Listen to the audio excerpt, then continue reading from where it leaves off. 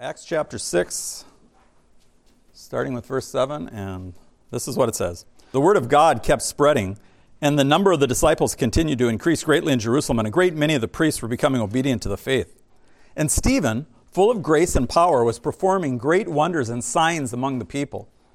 But some men from what was called the synagogue of the freedmen, including both Cyrenians and Alexandrians, and some from Cilicia and Asia, rose up and argued with Stephen. But they were unable to cope with the wisdom and the spirit with which he was speaking. Then they secretly induced men to say, "We have heard him speak blasphemous words against Moses and against God." And they stirred up the people and the elders and the scribes, and they came up to him and dragged him away and brought him before the council. Then they put forward false witnesses who said, "This man incessantly speaks against the holy place and against the law. For we've heard him say that this Nazarene Jesus will destroy this place and alter the customs which Moses handed down to him." And fixing their eyes on him, all who were sitting in the council saw his face like the face of an angel. The high priest said to him, "Are these things so?" Richard Wurmbrand was a Romanian Lutheran pastor who was imprisoned by the communist government for his faith in Christ.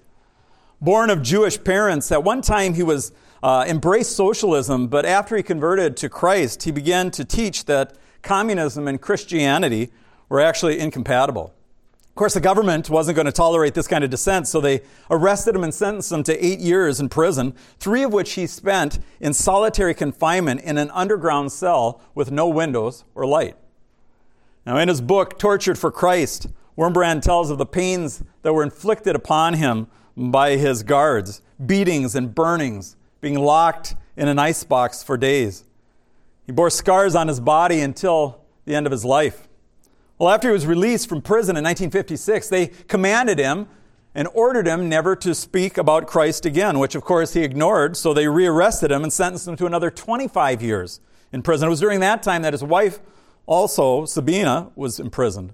Well, in 1964, Richard Wurmbrand was released under an amnesty agreement, after which 2 mission agencies paid the Romanian officials $10,000 to let him leave the country.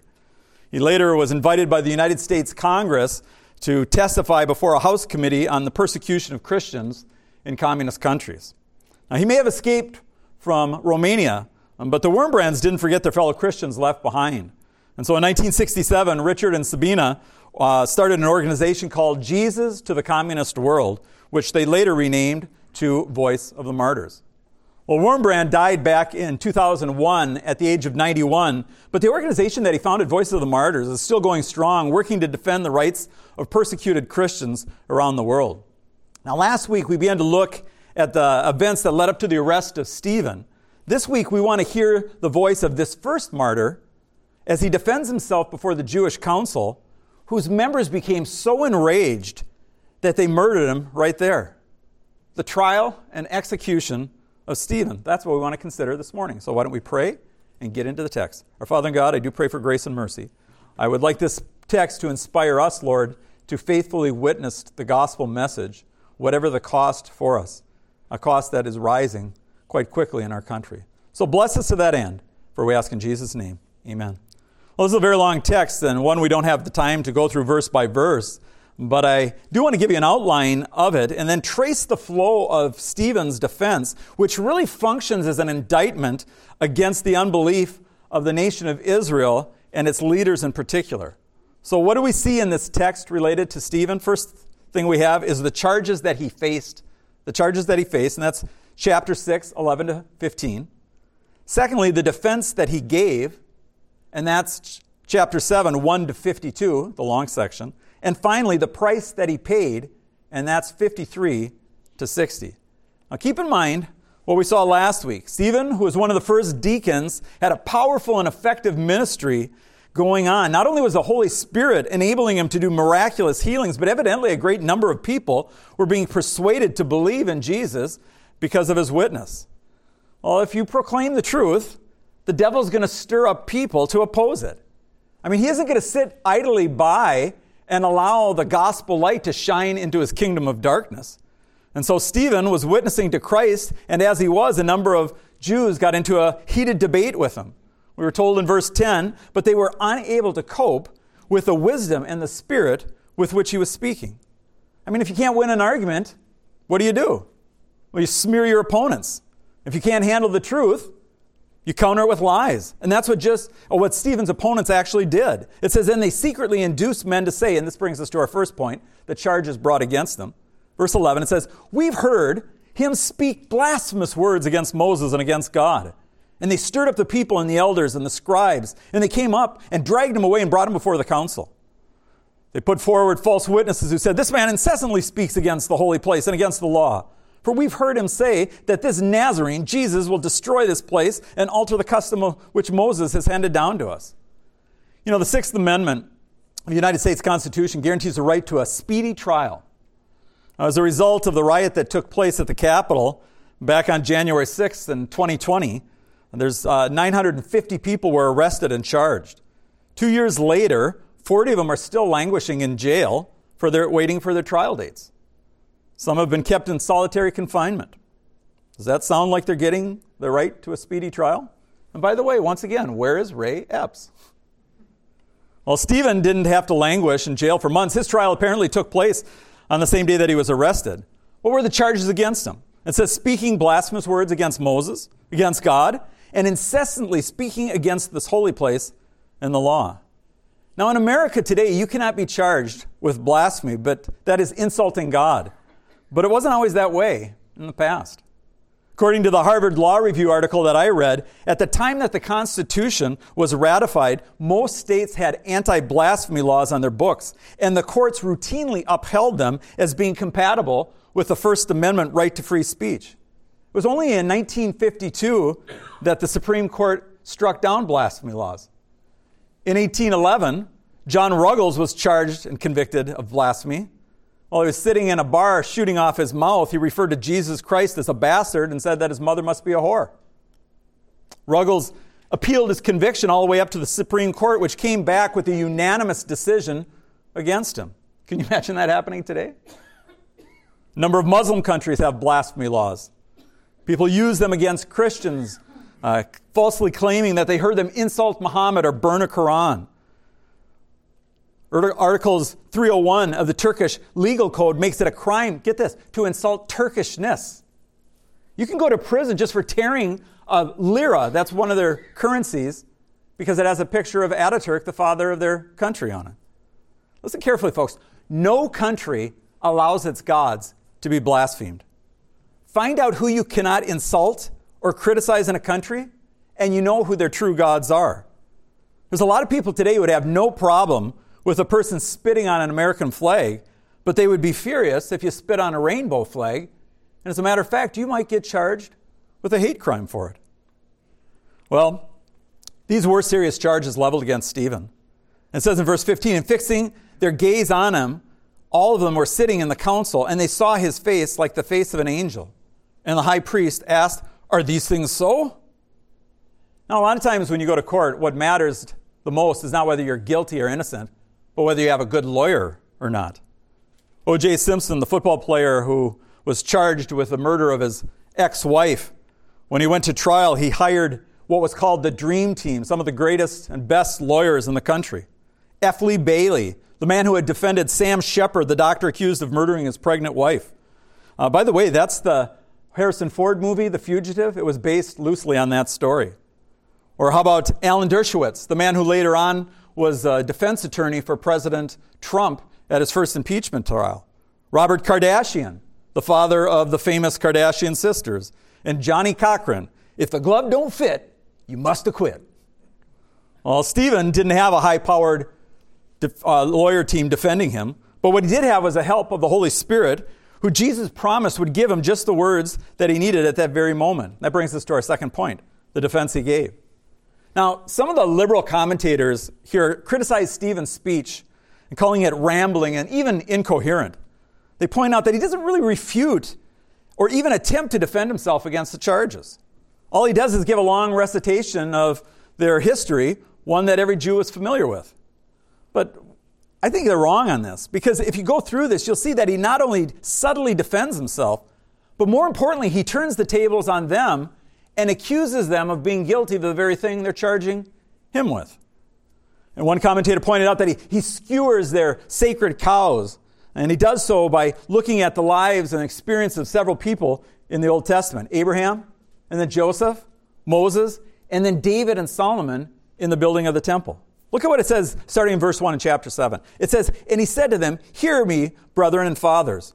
The glory of God appeared to our father Abraham when he was in Mesopotamia before he lived in Haran, and said to him, Leave your country and your relatives and come to the land which I will show you. Then he left the land of the Chaldeans and settled in Haran. From there, after his father died, God had him moved to this country in which you are now living.'" Now hold on. I thought that God was the God of the Jews and the Holy Land was Israel. But Abraham was an uncircumcised Gentile when God called him, living in a pagan land.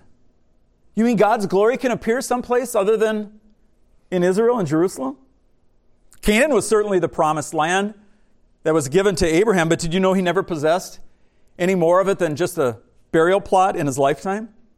Indeed, his descendants would not even possess it for another 400 years because they would go down to Egypt and be slaves for generations, which is pointed out in 6 to 8.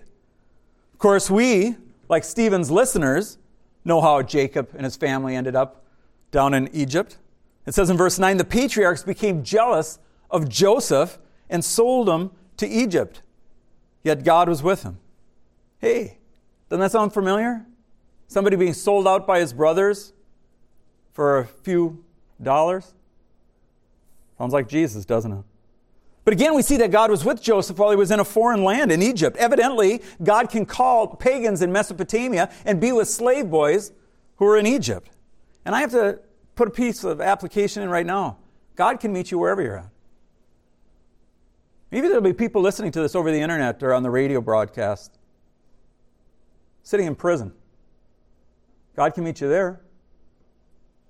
Maybe they're in a bad marriage, an abusive situation. God can meet you there. Perhaps they've ruined their lives in many ways, and yet God can still meet them right where they're at. He will take you where you are, but what's wonderful is He doesn't leave you where you are in your sins. Did God stop being the God of Jacob and his family when they were in Egypt? No, of course not. While they were in Egypt, it says in verse 18, they multiplied greatly until there arose another king over Egypt who knew nothing about Joseph. There's a generation rising up in America who knows nothing of the blessings that Christianity has brought to this country. And we're starting to see the effect of what it means to live in a post-Christian society, aren't we? Well, it was he, this king, who took shrewd advantage of our race and mistreated our fathers so that they would expose their infants and they would not survive. It was at this time that Moses was born, and he was lovely in the sight of God, and he was nurtured 3 months in his father's home. And after he had been set outside, remember, in the river, Pharaoh's daughter took him away and nurtured him as her own son. Now Moses, the one that God would use to deliver the Israelites from Egypt, wasn't born in the promised land. He was raised in Pharaoh's palace, perhaps heir to the throne. But in verse 23 it says, "But when he was approaching the age of 40, it entered into his mind to visit his brethren, the sons of Israel. And when he saw one of them being treated unjustly, he defended him and took vengeance for the oppressed by striking down the Egyptian." By the way, he had a lot more to go if he's going to take him this way. And he supposed that his brothers understood that God was granting him deliverance through him, but they did not understand. On the following day, he appeared to them as they were fighting together, and he tried to reconcile them in peace, saying, "Men, you're brothers. Don't injure one another." But one of them, who was injuring his neighbor, pushed him aside and said, "Who made you ruler and judge over us? You don't intend to kill me the way you killed that Egyptian yesterday, do you?" When God sent Israel their deliverer, they rejected him. You see how Stephen is starting to turn the tables on his accusers, and he's pointing the way to Christ?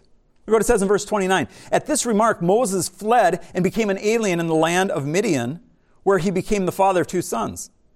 After 40 years had passed, an angel appeared to him in the wilderness of Mount Sinai in a flame of a burning thorn bush. When Moses saw it, he marveled at the sight, and he approached to look more closely. There came a voice of the Lord. 'I am the God of your fathers, the God of Abraham, Isaac, and Jacob.' Now Moses shook with fear and would not venture to look. But the Lord said to him, 'Take off your sandals from your feet, for the place on which you are now standing is holy ground.'" Mount Sinai is not in Israel. It's in Arabia. And yet it was here that the Lord said to take off your sandals from your feet, for the place on which you are now standing is holy ground. Mecca and Medina are holy cities for the Muslims in Saudi Arabia. Jerusalem is a holy city for the Muslims and the Jews in Israel. Salt Lake City is the holy city for Mormons. But according to this passage, anywhere that God manifests himself to his people is holy ground. Remember when Jesus was talking to that woman at the well in Samaria? When Jesus mentioned her sexual past, she wanted to change the subject pretty quickly. It says, the woman said to him, "Sir, I perceive that you're a prophet. Our fathers worshipped in this mountain," up in Shechem there, "and your people say that Jerusalem is the place that men ought to worship God." Jesus said, "Woman, believe me, the hour is coming in when neither on this mountain nor in Jerusalem will you worship the Father. You worship what you do not know. We worship what we know, for salvation is from the Jews. But an hour is coming, and now is, when the true worshipers will worship the Father in spirit and truth. For such people, the Father seeks to be his worshipers." Listen carefully. It's not where you worship, but how you worship that matters to God. Is it in spirit or truth? Or is it just mindless repetition of rituals that you go through one week after another without any thought? Now, they accuse Stephen of blaspheming Moses. But in verse 35, Stephen points out, look what it says, "This Moses, whom they," meaning their forefathers, "disowned, saying, 'Who made you ruler and judge?' is the one who God sent to be both ruler and deliverer, with the help of the angel who appeared to him in the thorn bush. This man led them out, performing wonders and signs in the land of Egypt and in the Red Sea and in the wilderness for 40 years. This is the Moses who said to the sons of Israel, 'God will raise up for you a prophet like me from among your brethren.'" He's speaking of the Messiah. "This is the one who was in the congregation in the wilderness together with the angel and was speaking to him on Mount Sinai, and who was with our fathers, and he received living oracles," meaning the word of God, "to pass on to them.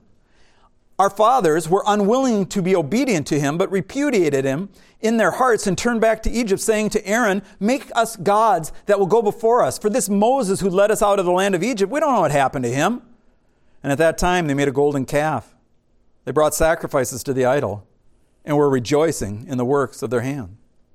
Now that the temperature is rising and the tension starting to grow, Moses, the one that they claimed to follow, was rejected by their forefathers. But rather than obey the commands that came from God through him, they rebelled against him and made a golden calf and said, "This is our God." And so when they failed to enter the promised land because of their unbelief, God led them back into the wilderness to wander. We read in verse 42, "But God turned away to deliver them up to serve the hosts of heaven." I'll stop there for a second.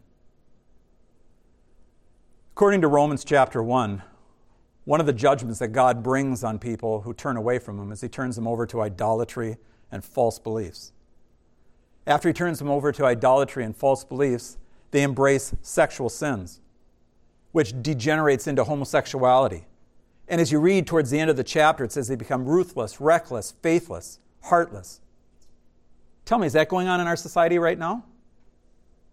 We saw the sexual revolution of the 60s. We see the sexual revolution continuing now. Do we not see violence increasing in our society at the very same time? These things are connected. He says that you also took along with you the tabernacle of Moloch, a pagan god, and the star of the god Rapha, images which you made to worship. I'll also remove you to Babylon. So Israel may have been the holy land, but the Israelite people were not a holy people, so God sent them into captivity. And as for the temple being the holy place, and Stephen speaking out against it, before there was a temple, it says in verse 44, our fathers had the tabernacle of testimony in the wilderness.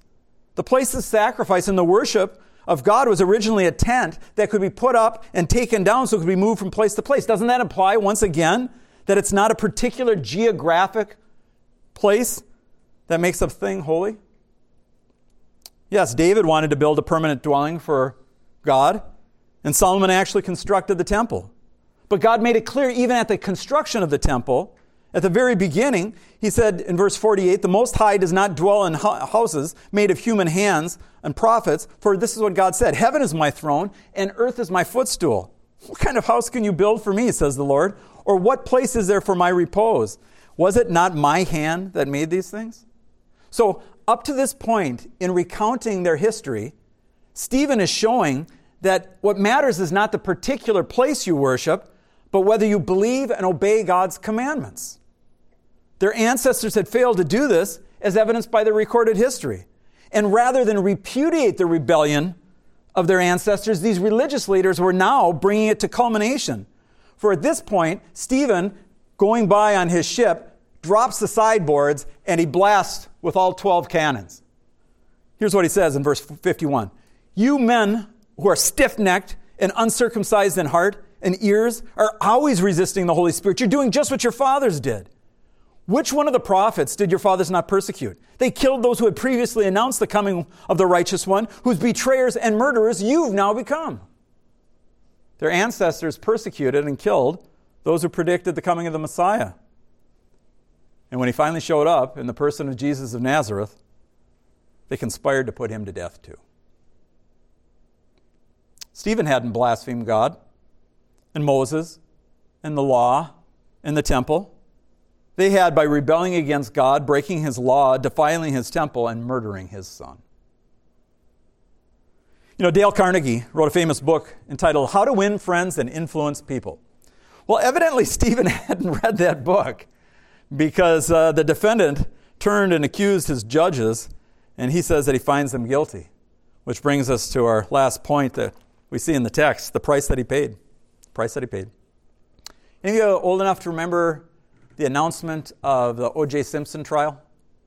Do you remember where you were when you heard it? I remember exactly where I was. I was in my garage sweeping it out when they came back with the verdict. I was stunned when the court clerk read the verdict and he said this, we, the jury, in the above entitled actions, find the defendant, Orenthal James Simpson, not guilty of the crime in violation of Penal Code Section 187, a felony upon Nicole Brown Simpson. O.J. went free after the verdict was read. Though most people believe that he was guilty, and I'm certain that he was, he paid no price for his crimes. Stephen was innocent, but he received the death sentence and paid with his life.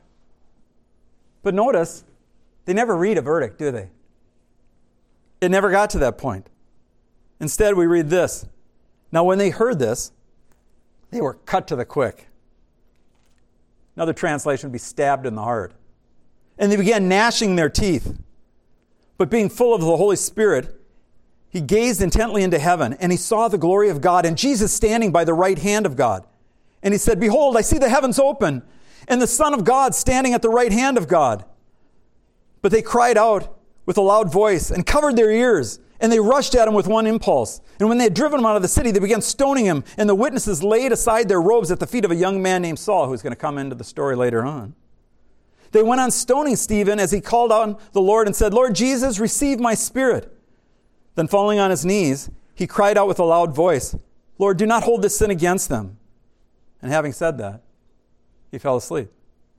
I mean, you've seen cartoons where the characters get so angry, you know, that their face turns red and steam comes out of their ears and suddenly they blow their stack. Well, that's what happened with these men. They were so enraged with Stephen for pointing out the guilt of the death of the Messiah, the blood that was on their hands, that they ground their teeth, they covered their ears, and they charged at him. They took him out and they stoned him to death. Listen carefully. Fallen man hates God. Fallen man hates the Son of God. Fallen man hates the followers of Christ. They hate the truth, and what they hate most of all about God is His grace. When Louise was dying, that's Alan's wife. I was in the hospital room at the time. She was in and out of consciousness. And one of the nurses who was there was a relative of hers, was trying to encourage her. And she leaned down and she said to her, Louise, don't worry, you'll be fine. You've always been a good church member. At the very end of her life, the devil had arranged for someone to whisper in her ear that she should trust in herself and what she had done. I remember I leaned over and said, Louise, trust Jesus and his righteousness. His death is the payment for your sins. And Stephen, he looks up and he sees standing at the right hand of God, the Son of Man, Jesus. By the way, remember Jesus told the religious leaders when they had tried him and had him crucified a few months before this. He said, furthermore, you will see the Son of Man sitting at the right hand of glory. Now, it must have brought it back to them. They were so angry that they rushed him. They drag him out of the city. They start to stone him. And the last thing he says is, don't hold this sin against them, Lord. Very similar to Jesus saying, Father, forgive them, for they know not what they do. Faithful to Christ in life, received by Christ in death. Isn't that what you want for yourselves? Stephen died for Christ because Stephen lived for Christ. And Paul said, all who live or desire to live godly in Christ Jesus will be persecuted. And as I said earlier, the cost of following Christ is going up dramatically in our country. You bear witness to the truth, even a simple truth like boys are boys, girls are girls, marriage is between one man and one woman. There are not many ways to God but one. If you do, you're going to be persecuted. But if you don't, you'll have been unfaithful to Christ. Will your faithful testimony cost you your life? Probably not. But if things keep going the way they are, it may. I started with Richard Wurmbrand. I want to end with a quote from him. He said this, not all of us are called to die a martyr's death, but all of us are called to have the same spirit of self-sacrifice and love to the very end that these martyrs had. May God add our voice to the voices of the martyrs. Let's pray. Our Father in God, these days may be coming upon us very quickly. There was a baseball player just in this last week who made a statement that because of his Christian faith, he couldn't support the LGBTQ stuff that was going on. Well, they threatened to drop him, and so he came out groveling and apologizing and saying that he has to learn better, and in other words, he denied your son. Jesus told us he would deny us on Judgment Day if we did that. And the great irony is, Lord, they still dropped him. They fired him. Father, I pray that you'd give us boldness to stand for the truth because we're living in a world of lies. We need to shine as light in a world that's getting increasingly dark. And we need to speak the truth to all that we know. So, Father, we pray that you'd give us that grace and that courage, the same courage that Stephen had. So bless us now, we ask in Jesus' name, and for his sake, amen.